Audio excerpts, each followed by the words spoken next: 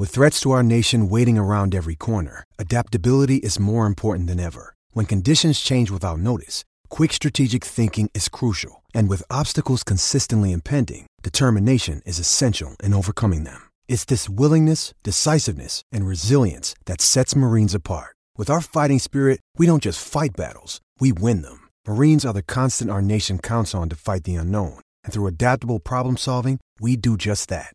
Learn more at marines.com. Mother's Day is around the corner. Find the perfect gift for the mom in your life with a stunning piece of jewelry from Blue Nile. From timeless pearls to dazzling gemstones, Blue Nile has something she'll adore. Need it fast? Most items can ship overnight. Plus, enjoy guaranteed free shipping and returns. Don't miss our special Mother's Day deals. Save big on the season's most beautiful trends. For a limited time, get up to 50% off by going to BlueNile.com. That's BlueNile.com.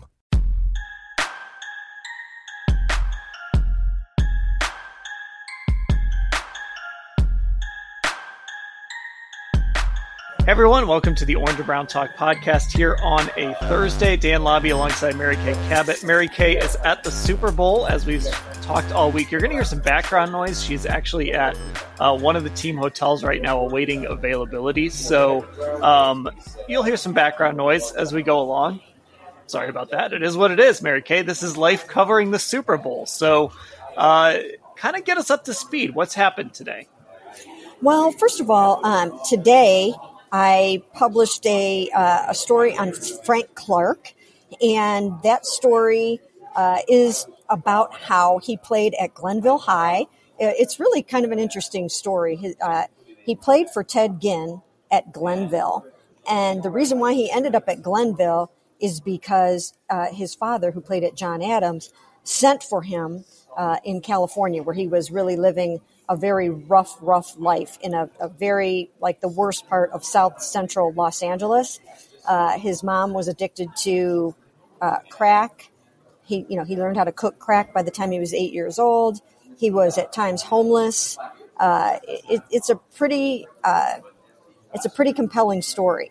So his father brought him to Cleveland, put him in, he started out at John Marshall, and then he ended up in the Ginn Academy, and Ted Ginn, worked his magic with him and really helped him out a lot, got him on the right track, and it's a really interesting story. Then his father perished in a house fire in 2018, along with 3 other relatives. So the story's got a lot of heartache and tragedy in it, and it's really about him, getting into some trouble, trying to overcome tragedy, trying to overcome things in his life that he had to deal with. And I talked to Ted Ginn, who is also coming out here to the Super Bowl. I talked to Ted Ginn about him, and that was, it was really interesting to hear the things that he had to say, just about how he had to talk him into playing defensive end. He did not want to play defensive end. He only wanted to play wide receiver, quarterback. So anyways, if anybody gets a chance, give it a read. It was kind of a cool story. Spent some time talking to Frank on opening night, and then Ted Ginn on the phone. As I mentioned, he's coming out here. Those two have kind of stayed in touch. They go off and on. But it's the story, has a lot to do with how he feels that the Academy and Glenville and Cleveland really shaped who he is as a player and a person. Yeah, so it's interesting, all the local ties. We talked about that the other day, of course, Frank Clark being one of them. Anybody who has covered high school football in the area knows about Ted Ginn and what he's done and the great teams he's had at Glenville and the players that have gone into the pros. So that story is at cleveland.com/Browns. As we're recording this, you can go find that right now to read about Frank Clark. And Ashley, we haven't had you on yet to really talk much about your Kelsey brothers story that went up on Monday morning.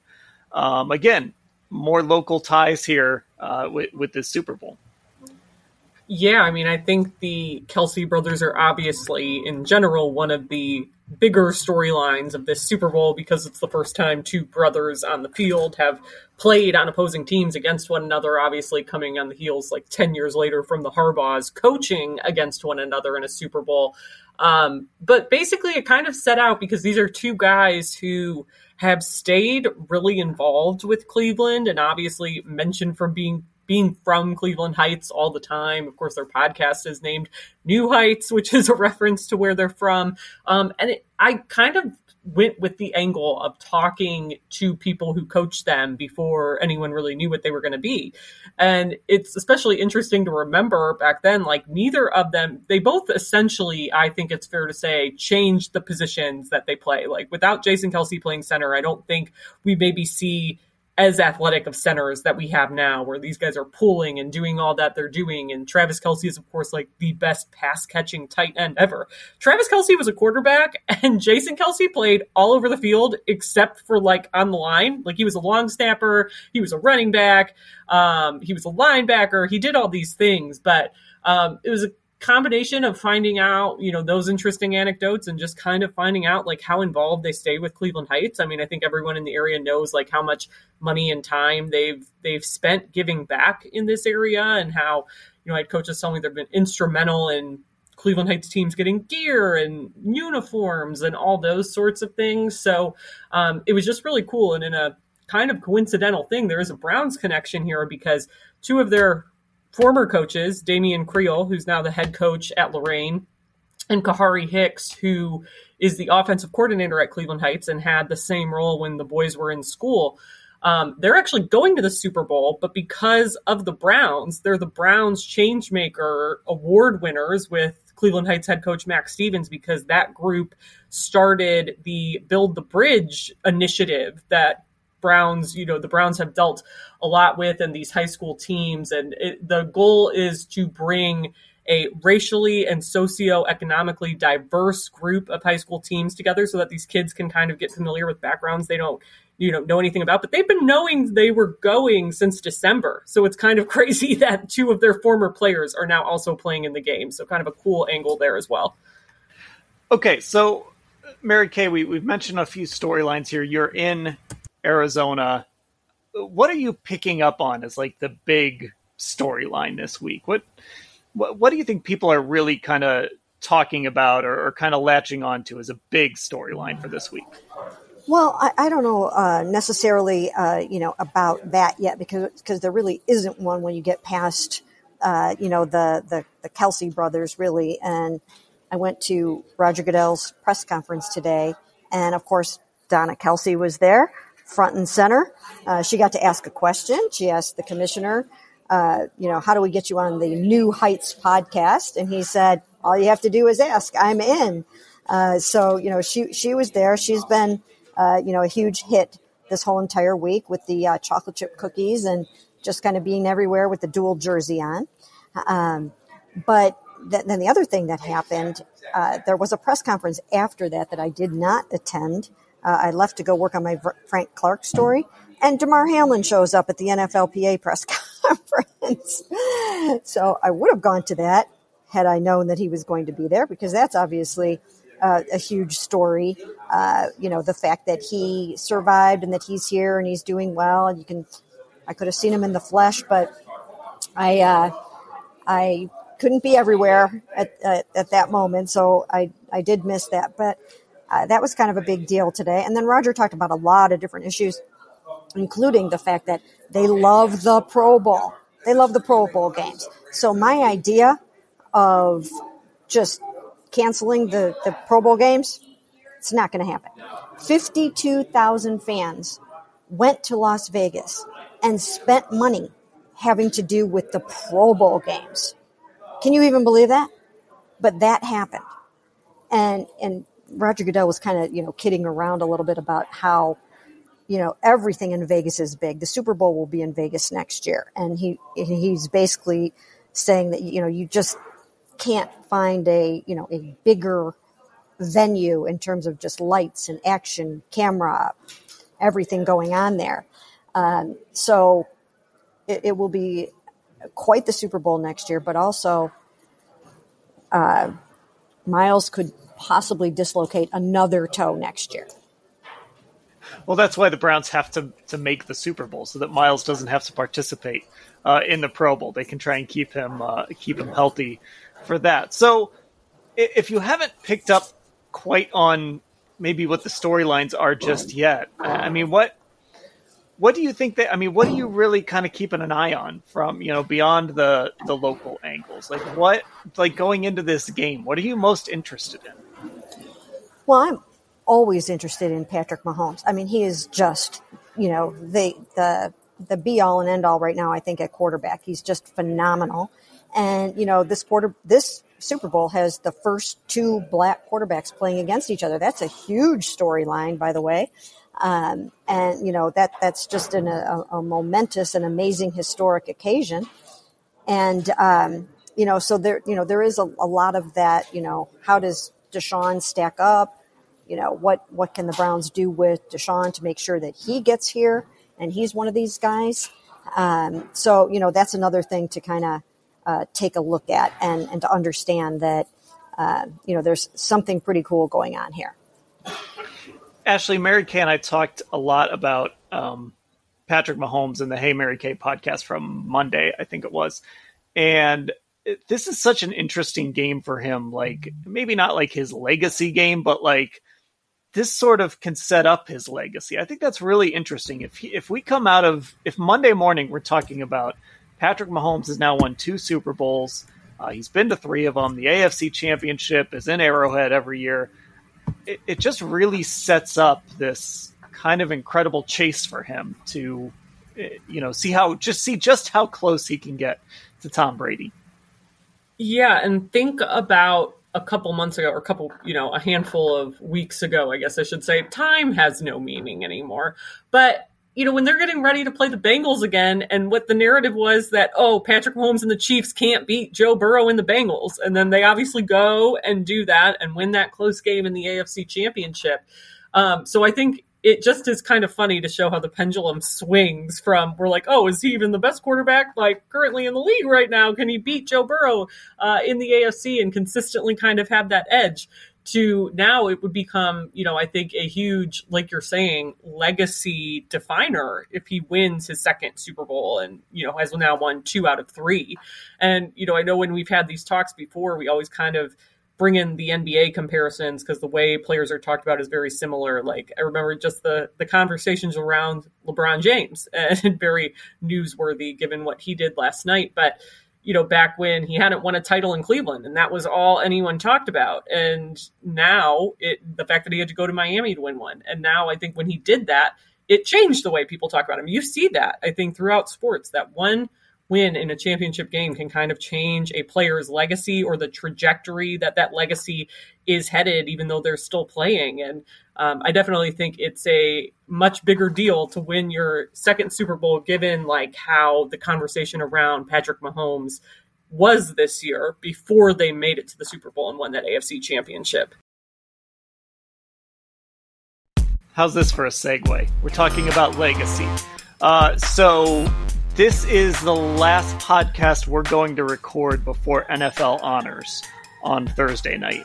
And we're going to replay the Joe Thomas interview that Mary Kay did last month. We're going to play that for our Thursday podcast. So you'll get to hear that before we find out what happens. Mary Kay, I don't think we can overstate this moment here for the Browns, for Joe. I mean, for as bad as it's been, going back to even before Joe came into the league, but even, once Joe came into the league, this is one of the biggest moments. This is probably the biggest moment for the new Browns, but one of the biggest moments in Browns history on Thursday night. It's kind of striking, how important this really is. Yeah, it really is. I mean, good for Joe. He's so deserving. It's so good for him, so good for the city. As you mentioned, it's a big, huge moment in Cleveland Browns history. This doesn't happen very often in terms of getting a player into the Hall of Fame. I mean, especially for the Cleveland Browns with all the losing that they've done over all of these years. I mean, these have been the lean times. So it's not like you're going to have a number of guys coming off of, the greatest show on turf and going into the Hall of Fame. As the Browns move forward, the hope is that some of the guys on this team will end up in the Hall of Fame, right? I mean, Myles Garrett could end up in the Hall of Fame. There's talk that Joel Bitonio could end up in the Hall of Fame.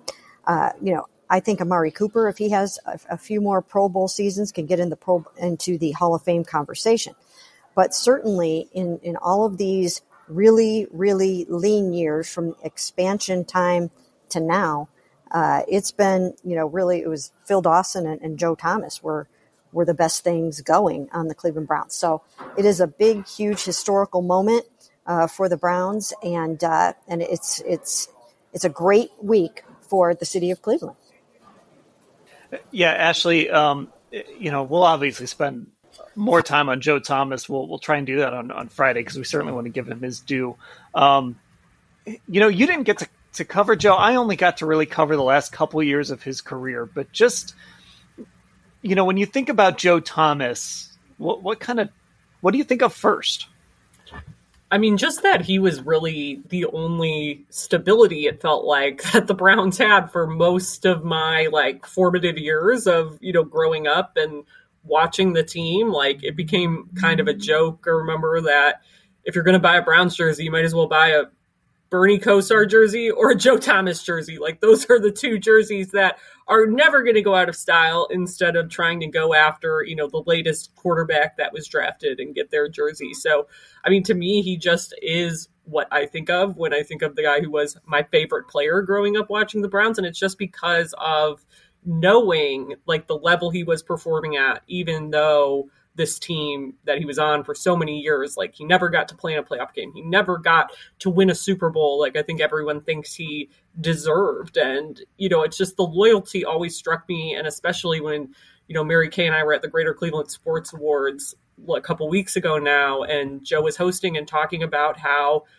towards the end of his career, Peyton Manning called him up and said, "Hey, I think we can win a Super Bowl here in Denver, but I need you as my left tackle, and you got to try to make something happen there." And Joe wouldn't leave, and they went on, of course, to win a Super Bowl. So, I said at the time, it's funny because I'm so glad he stayed and spent his whole career here, but it makes me almost the person, the fan who grew up watching him.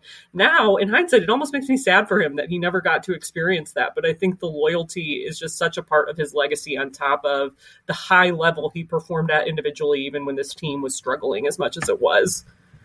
And Mary Kay, you're one of the people that kind of got to see the arc of Joe's career. I know the Joe that I covered was a little different than the Joe when he first came into the league. He was sort of starting to transition to the end of his career. He was really becoming kind of that media darling in a lot of ways. Not that he was, there were certainly, I'm not saying he wasn't that early in his career, but he really started to embrace sort of who he was and kind of, what we kind of knew him for. Just watching the arc of his career. I mean, what was that like, especially now that here we are, not to make us all feel old here, but here we are, Joe Thomas is about to go in the Hall of Fame. Yeah, it's pretty darn incredible, because I remember standing right there in front of him, and apparently he says I was the one that asked him the question that elicited in him saying, "Yeah, I want to go to the Hall of Fame." So, that's kind of a funny memory to have. He remembers that moment a little bit better than I remember him saying it, but I wasn't sure if I was the one that actually asked the question. But good for me, I guess I did. But he when he uttered that, I thought, wow, that's something. I'll tell you what, you just do not hear that all the time. You don't hear somebody just with so much conviction say that they're going to make the Hall of Fame. I mean, it hasn't happened a lot. Myles Garrett said it. Myles Garrett has said it. I don't know if he said it right away. He might have, though, because he said he wanted to be the best player of all time. So Myles came in talking a really, really big game. But Joe, it was a little different. It was just, understated. It was humble. It was like, well, yeah, that's what I plan to do. And then we just watched him go out and do it. And he was just so good. He was so smooth. His technique was phenomenal. He wasn't the biggest guy. maybe not even the most talented left tackle in the history of the NFL, but he was just so sound and so technique solid that, he's obviously one of the best ever. And, I actually thought he was so good that he could have been a stand-up, sit-down guy. And in Hall of Fame vernacular, that is where you just stand up and you say the guy's name and you sit back down. Now, that's not going to happen. Let me just say that's not part of either what will happen or what did happen. But he, he almost rises to that level because that's how good he is. I mean, you can utter him in the same breath as a Brett Favre at his position or a Peyton Manning at his position. That's where he is. His credentials stack right up with the other 6 left tackles in the Hall of Fame. He was phenomenal, and we all know that he was phenomenal off the field as well. He held that team together through the tough times. He was the spokesperson. He would talk to everyone at his locker ad nauseum. And, it was a total joy to cover him. And if he gets into the Hall of Fame on Thursday night, it will have been my honor and my pleasure to help vote him in. Yeah, we've got some Joe stories coming. I had a chance to talk to Joel Bitonio on the phone. And speaking of him being skinnier, Mary Kay, him being smaller, one of the things Joel told me is like his first impression was Joe like just put tons of butter like on his bread when he had like his first lunch with him. And it was because he had to eat all these calories just to keep his weight up. Just tons of butter. He said he thought it was a Wisconsin thing maybe. But just the time that Joe spent on his craft is really, I remember Bob Wiley when he was here just talking about like, and this was towards the end of Joe's career, talking about like he would watch Joe go through these little technique things, like the most basic things, just spend time just repping them over and over and over again. And Joel told me a story about him doing some like drills with his eyes closed so he could feel things instead of just seeing them. Like you realize what it takes to be a Hall of Famer, Ashley. Like you've got to be, I mean, it should be special and it should be difficult and it should be the best of the best. And just hearing stories about Joe, you realize like exactly what it takes to get to that level. Yeah, and I mean, even hearing, like you kind of alluded to it with Joel, but I know I've heard Wyatt Teller talk about Joel very similarly and Jed Wills talk about Joe very similarly, that it's like the details that you pick up on the smaller things he did. Because I think Wyatt told me once, like there are certain things physically that only Joe Thomas can do, right? And that's why he was as good as he was. But like what makes him a Hall of Famer is, like the little anecdotes like that and the way he studied the game and prepared and had notebooks full for each opponent. Like that is, I think, what these guys on this team currently, when they talk to him, those are the kind of things they're looking to pick up because they even know like, hey, this guy physically was on another level in terms of his athleticness and how gifted he was. But those other things, you can pick up those Hall of Fame habits, so to speak, even if you can't be the same exact player physically. Okay, we are sort of up against it on this podcast time-wise. Like I said, Mary Kay is at the Super Bowl. She's currently at Eagles availability is either about to get started or has already started. But Mary Kay, is there anything you want to add here before we wrap up? Did we miss anything? I think that Joel is going to be out here. He's going to be here. Nick Chubb is going to be here. I hear Joe Thomas is coming out. So, maybe I'll get an opportunity to run into some of those guys. And then I will be at the NFL Honors show tomorrow night in the event that Joe gets in. I will be, there to celebrate the moment, to ask some questions of Joe, to congratulate him, and just be part of one of the like you guys said, one of the greatest moments in Browns history. Well, we're on this video here, and I see this crowd starting to form behind Mary Kay. It's like this zombie apocalypse is happening, so Mary Kay maybe needs to run away or something. But that'll do it for this edition of the Orange and Brown Talk podcast. Like I said, you'll be able to hear Joe Thomas's interview that he did with Mary Kay. We're going to rerun that here on Thursday, and then we'll come back on Friday and do sort of our big Joe Thomas react. I'm I'm assuming it's going to be a "Hey, Joe got into the Hall of Fame," not a "How did Joe not get into the Hall of Fame" podcast. But either way, we will do our big Joe Thomas React on Friday. So just subscribe on Apple Podcasts and Spotify, and also become a Football Insider subscriber. Cleveland.com/Browns, the blue banner at the top of the page. Mary Kay and Ashley, I will talk to both of you later.